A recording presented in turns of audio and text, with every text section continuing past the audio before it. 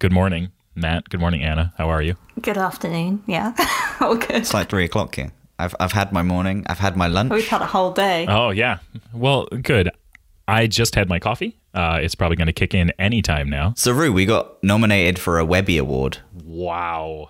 That's fantastic. I'm really excited because I do like the Webby Awards. Every year when they come out, I kind of, root around. I find some new things that are really good. And I find the panel are pretty cool at picking out things that are going to be big in a couple of years or big right now. And it's an honor that we got nominated. Oh, the Webby, it's very, very cool. This is like the online version of the Oscars. There's like a trophy and everything else, or a statue, and it looks like serious business. This is super cool. I really won the Shiny Award. I do too. It's really shiny. Yeah, I have right here the Macworld Editor's Choice Award for 1Password 4. And this thing, it looks like an Oscar because it's made by the same company that makes the Oscars. It weighs like 25 pounds. So I'm like really excited and hopeful that we win a Webby because then I can start a trophy shelf. Would you give an emotional speech? Oh, absolutely. I would get up on that stage and I would talk. Who would you thank? Like thank you and Matt. Oh, why thank you. I would thank my team. I mean, that's why we would be winning this award. And I would, of course, thank our customers. What would get you crying? Oh, I wouldn't cry. No? No. That's what they all say. If you're not going to cry, I'll accept it. Yeah, you've got to cry. Oh, all right. I don't know that the Webbies is where you cry. But if it's the online version of the Oscars, then you got to cry. I mean, it's not appropriate to, but I totally think you should. Get up there and just freak out. That would be fantastic. Do a Jennifer Lawrence and trip up. I'll trip up the stairs. I'll have Captain America help me because he's such a gentleman. So, yeah, no, I mean, we are jumping way ahead to actually winning the award. We need people to vote. So, Matt, where do people go if they want to vote for us in the Webby Awards? They can head on over to our blog, and we've got a post there about being nominated, and that'll take you right through to the thing that we are voted for, which is building an app utility. That's very cool. So blog.onepassword.com. And we'll also put the link in the show notes as well. Ah, excellent. Our wonderful listeners are going to help us win this award. If we get the most votes from our community, we win the award. And I think that our community is pretty strong. So you, dear listener, go to blog.onepassword.com, find the Webby Award blog post, click through to the Webby Awards and vote for us. Your vote is what's going to get me to New York City and accepting one of these shiny trophies where I may or may not cry on stage. So let's do it. Let's win. I can hear you welling up already.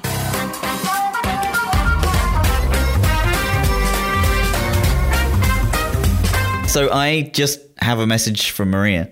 That we actually have a shirt hanging around that we can send out.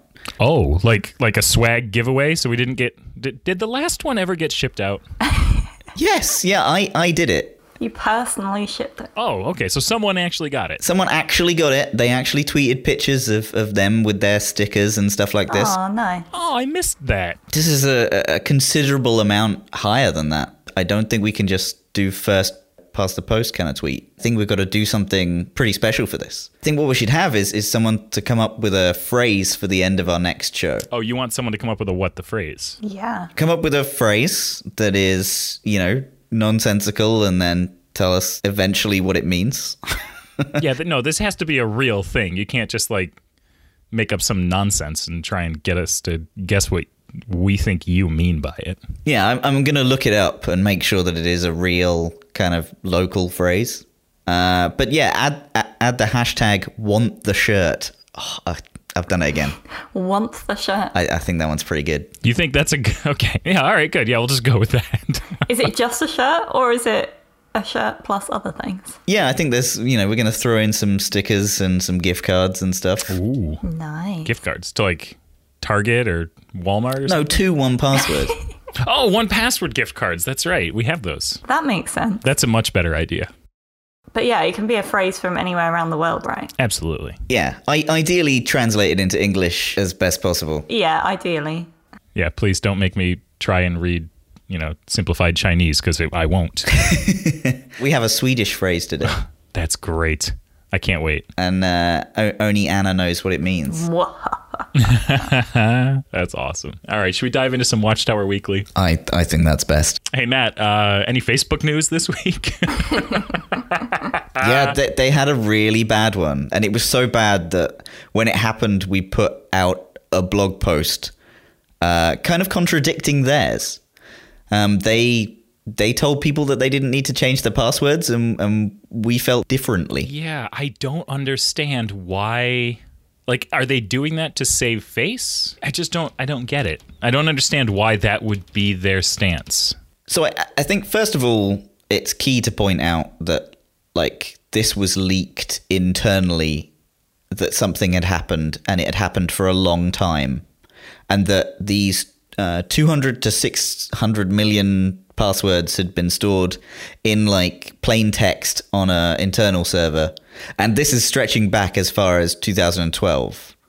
And so as soon as the leak came out, then they decided to do something about it. Their hashing algorithm apparently is, very good, and this is completely separate to that.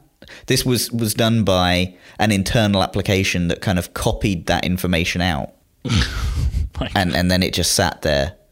So just kind of, negating every need for all the other security that I guess they have around normal passwords. They decided that this, that this information could sit in plain text. At what point does Facebook be like, you know what, guys, we're done. Like, just shut it down. We'll start over. This is clearly not working. We got to reboot everything. So basically, these weren't publicly leaked, right? These passwords, and there was other information in there that we know of. Yeah. And that they've said that they had no evidence of it being leaked externally, or anybody had abused the data. But there was 20,000 employees that had access to this. About 2,000, actually did. That's pretty terrible. And any one of those 20,000 employees could have taken this file home on the weekend and uploaded it to 4chan or whatever they do these days and, gotten it out on the internet somehow. I don't know, man. Like, yes, change your password. Change your Facebook password. Delete your Facebook account first. Like, that's probably a better first step. I think the fact that they notified people but didn't advise them to change their password. So they kind of came clean about it, but then said that no one needed to change their password. That's the disparate answer for me. 2,000 people had potentially seen this. Like, changing your password is like a basic level of protection at that point. Yeah. Hoy, that's rough. Okay, I can't talk about Facebook anymore. I just can't. I can't. Let's talk about Asus and them getting some spyware snuck into about 1 million of their PCs via Poison software updates. Yeah, so this is the big one for me this week. They were apparently warned 2 months ago that employees were improperly publishing passwords in their GitHub repos. A single password found in an employee repo on the code sharing website GitHub allowed the researcher to access an email account used by internal developers and engineers. This is pretty bad. Yeah, that's rough, man. The fact that this led to, one of the biggest malware into kind of a system that we've seen recently. The infected build of the utility was designed to spy on about 600 machines identified by, network MAC addresses and stuff like that. So roughly 1 million ASUS built computers have been running a Trojanized update utility, with a few hundred being actively spied on with this. The potential is huge here. Yeah, that means that this wasn't just like let's see what we can do and see how many we could get to, but there were targets in mind for this, which means that there was something definitely nefarious going on. Yeah, and the reason why it stayed undetected for so long was partly because the Trojanized updaters were actually signed with legitimate certificates. Yeah, I think the fact it just feels so shady just because people think that everything's running smoothly, right? And it's just updating as it normally should. Yeah, of course, yeah. Because once they've got those credentials, they can sort of do what they want with them. So I bet, Asus have internal security of an incredibly high level, I would imagine.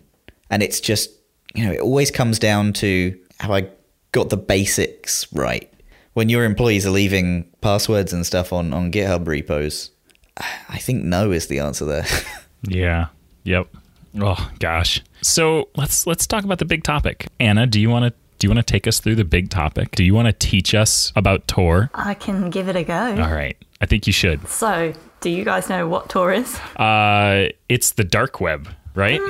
Well, that's the assumption, but we'll probably dive deeper into why that's not actually the case. It's where all the criminals hang out. Yeah, well, I'm going to do some myth busting. So basically, Tor is a software which allows you to browse the internet anonymously. This is far more powerful than most browser settings, such as incognito mode or private window, as they often don't cover all bases.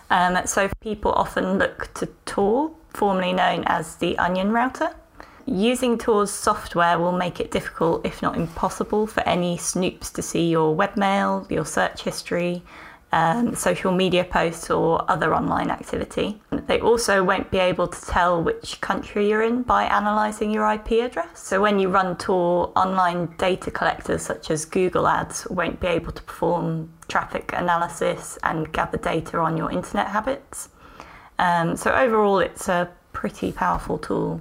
So it sounds like it's a VPN on steroids then. I would say that's a good analogy. Huh. All right. My experience of it is it's always really slow because obviously it's, it's like doing things. It's like it's like, redirecting you to several places. Yeah. It's bouncing you off 4 satellites and then routing you through Siberia. Yeah. Okay.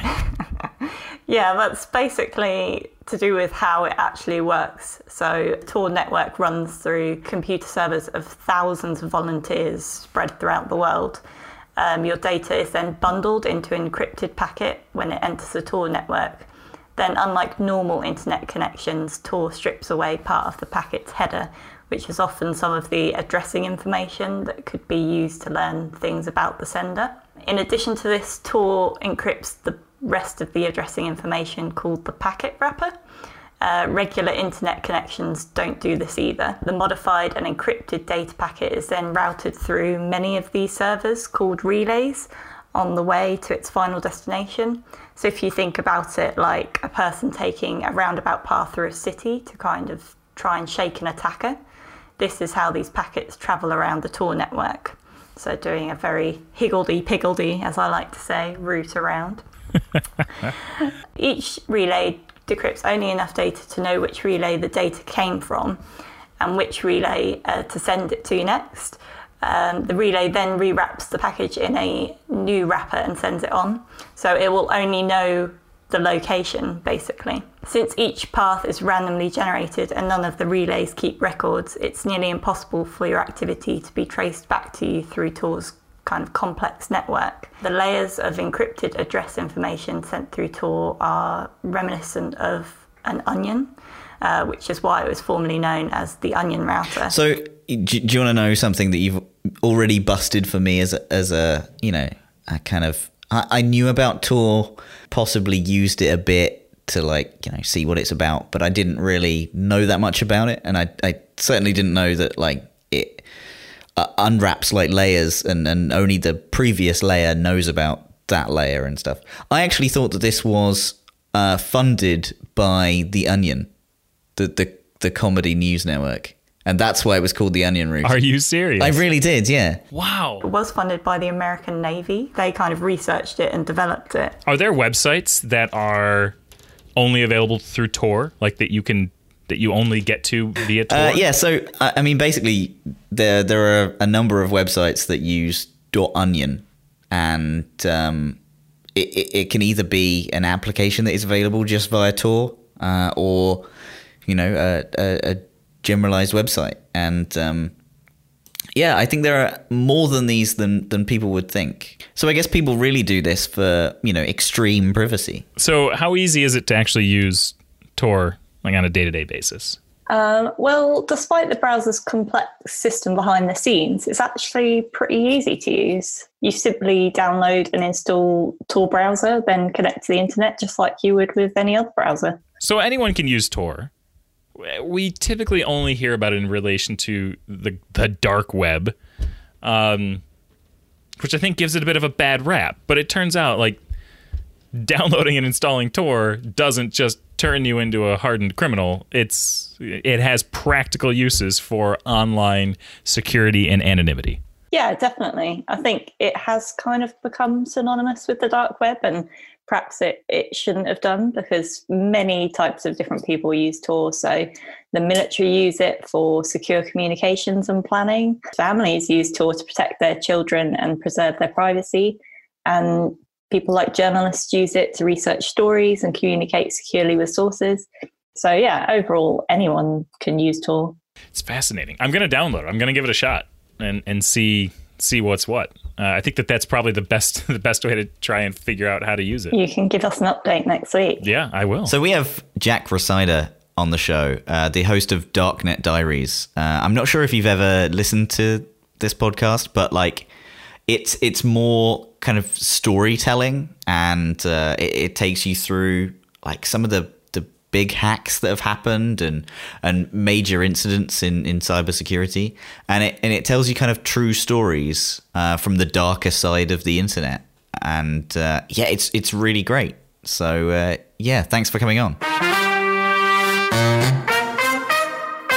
So what sparked your interest in the dark web and motivated you to start a podcast? Well, to back up a minute, I've been doing information security work for the last 10 years. And so I've had this fascination with tech ever since growing up as a teenager, and, dug into all the different corners of the internet since then. And I've been fascinated with internet culture. And then the security portion of it. So doing security engineering, securing networks, looking for threats in the network, I started seeing that there was quite a lot of interesting stuff going on in the dark net, and looking into it to see what's out there. Cool. Yeah. I mean, it's always so interesting for me, who understands a bit of the dark web and stuff like that, right?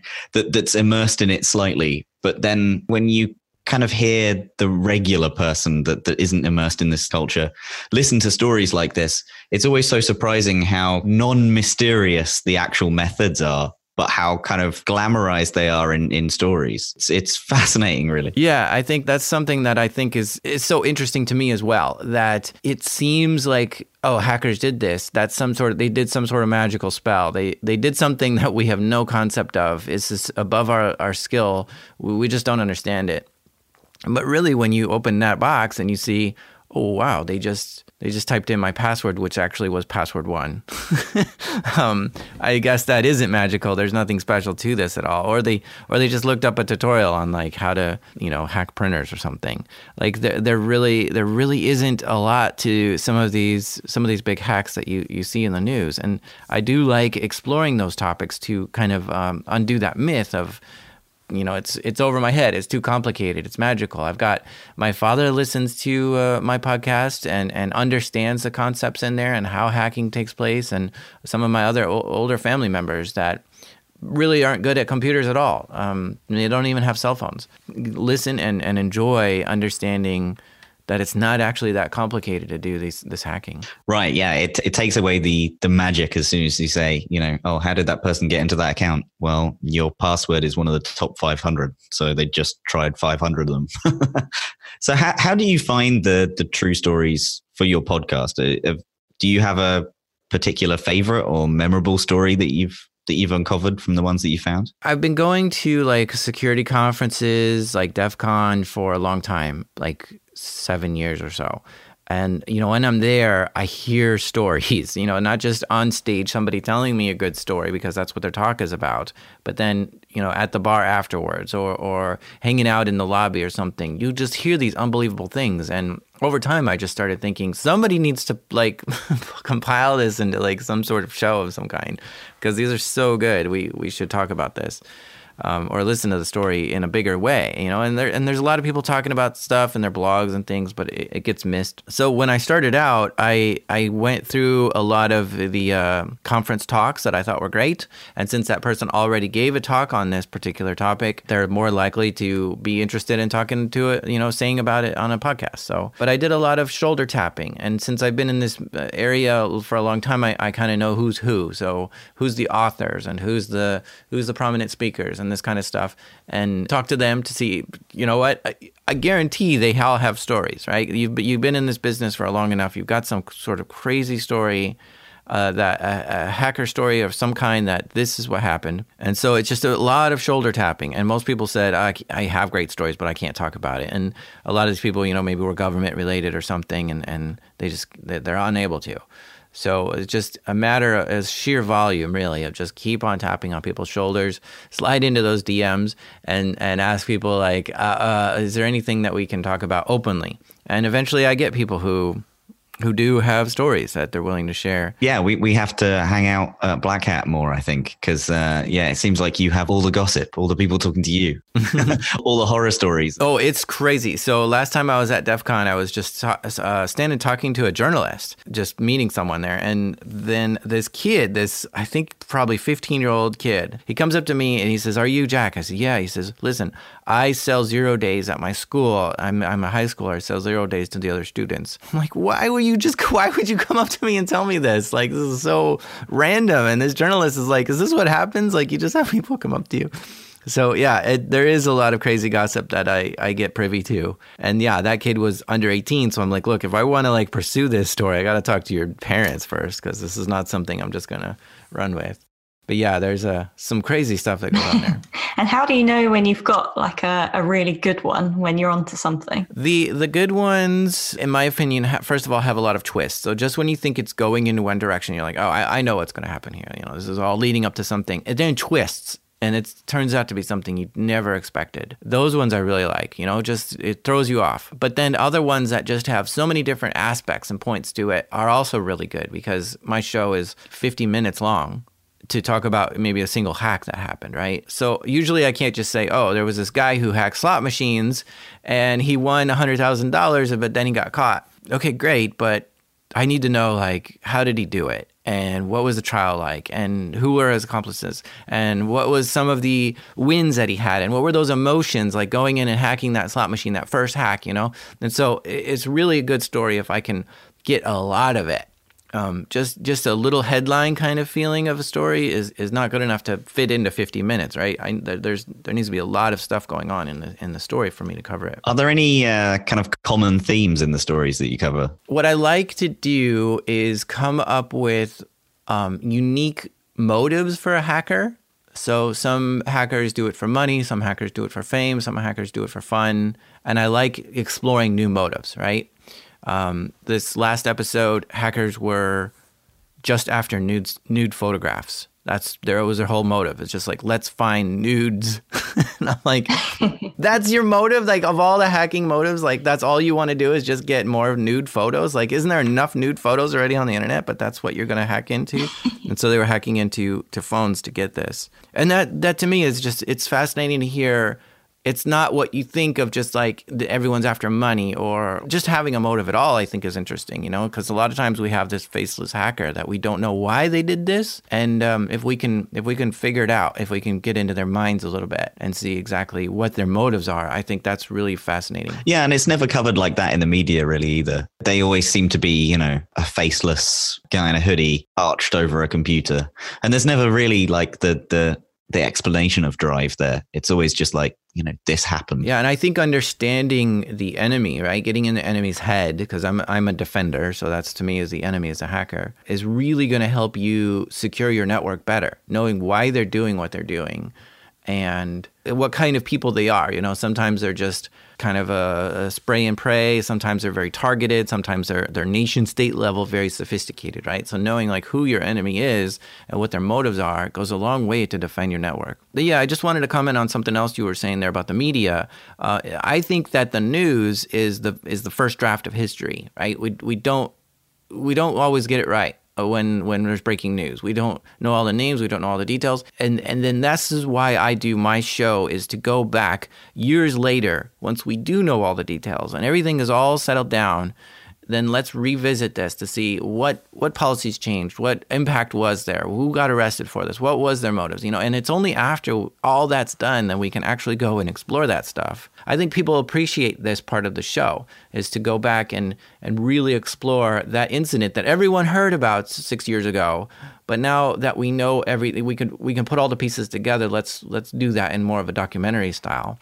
And it gives you a lot more insight into that certain situation. I really like that this is the way kind of society is going at the moment. You know, we have big Netflix documentaries on cases that gained very little traction years ago, and it kind of makes, I don't know, fascinating real world topics. I think it just helps educate on the future as well, of like, this was this person's motivation into doing this, and this is the outcome, and this happened, and that helps people protect themselves better in the future. Yeah, and the thing that's fascinating to me is like Stuxnet. In my opinion, everyone has heard of Stuxnet, and the same with the nude celebrities, the Celebgate.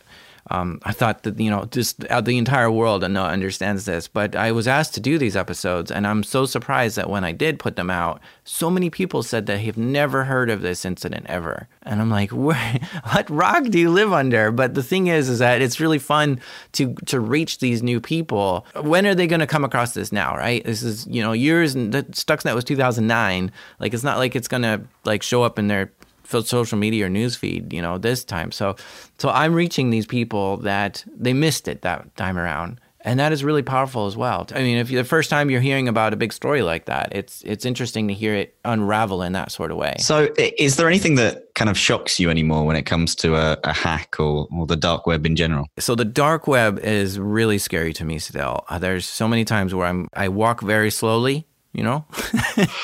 And when I get to a certain like place, I'm just like, okay, that's as far as I can go, and I run out of there. I'm working with a couple new writers. I just started bringing some help onto the podcast. I really haven't used them yet, but I'm you know, playing with using some new writers, and they're fearless when it comes to looking at this. So this is going to be good for them to just go out there and get some really crazy stories. But like, you know, hurting other people, I think is something that is, anything gore related is something that's really hard for me to deal with. And that happens a lot on the dark web, just really scary things that humans do to other humans. So that stuff is definitely shocking to me. I can't comprehend like another human is doing this. But I'm always so oblivious to those parts of the web, I think. I don't know. I live quite a narrow existence on the internet. Mm-hmm. Yeah, I'm thankful for it most of the time. Yeah. So I'll be uncovering some of those stories here.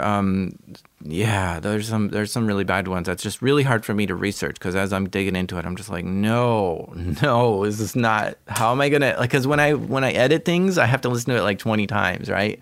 And I'm gonna have to hear some really bad stuff over and over and over. And some of these other true crime podcasters, I don't know how they listen to some of the really gory bits like over and over as they're editing. One of the podcasts I'm listening to at the moment is on the Zodiac Killer, and I think I enjoy it because, you know, they're talking about something really gross, and they're talking about like, you know, oh, this slasher came in, but then they just break into a Casper mattress advert. The darkness is just instantly gone. Yeah. All right. Thanks so much for joining us. Where can people find more information about you? If anyone wants to listen to the podcast, it's called Darknet Diaries. You can listen to it wherever you listen to podcasts. Sounds good. Thanks for joining us on the podcast, Jack. No, I'm just really happy to be here. This has been great. So, Anna, just closing the show down here, I just have a question. What the phrase? So, to in the blue locker. I know exactly what this is. Really? I do. I didn't want to spoil it. Oh, yeah, absolutely. No, this is when you take a dump in a swimming pool. I don't think it is. Yeah, that's it. Done. So, Matt, do you have any idea what this means? I think this is going to be something about not using the fine china. What? Like not using rich people, like rich, you know, you get your best Sunday china out. Is it something like that? Not in the slightest. Okay, well, I took a stab in the dark, and, you know, it didn't. I mean, what else could this mean? Okay, to in the blue locker.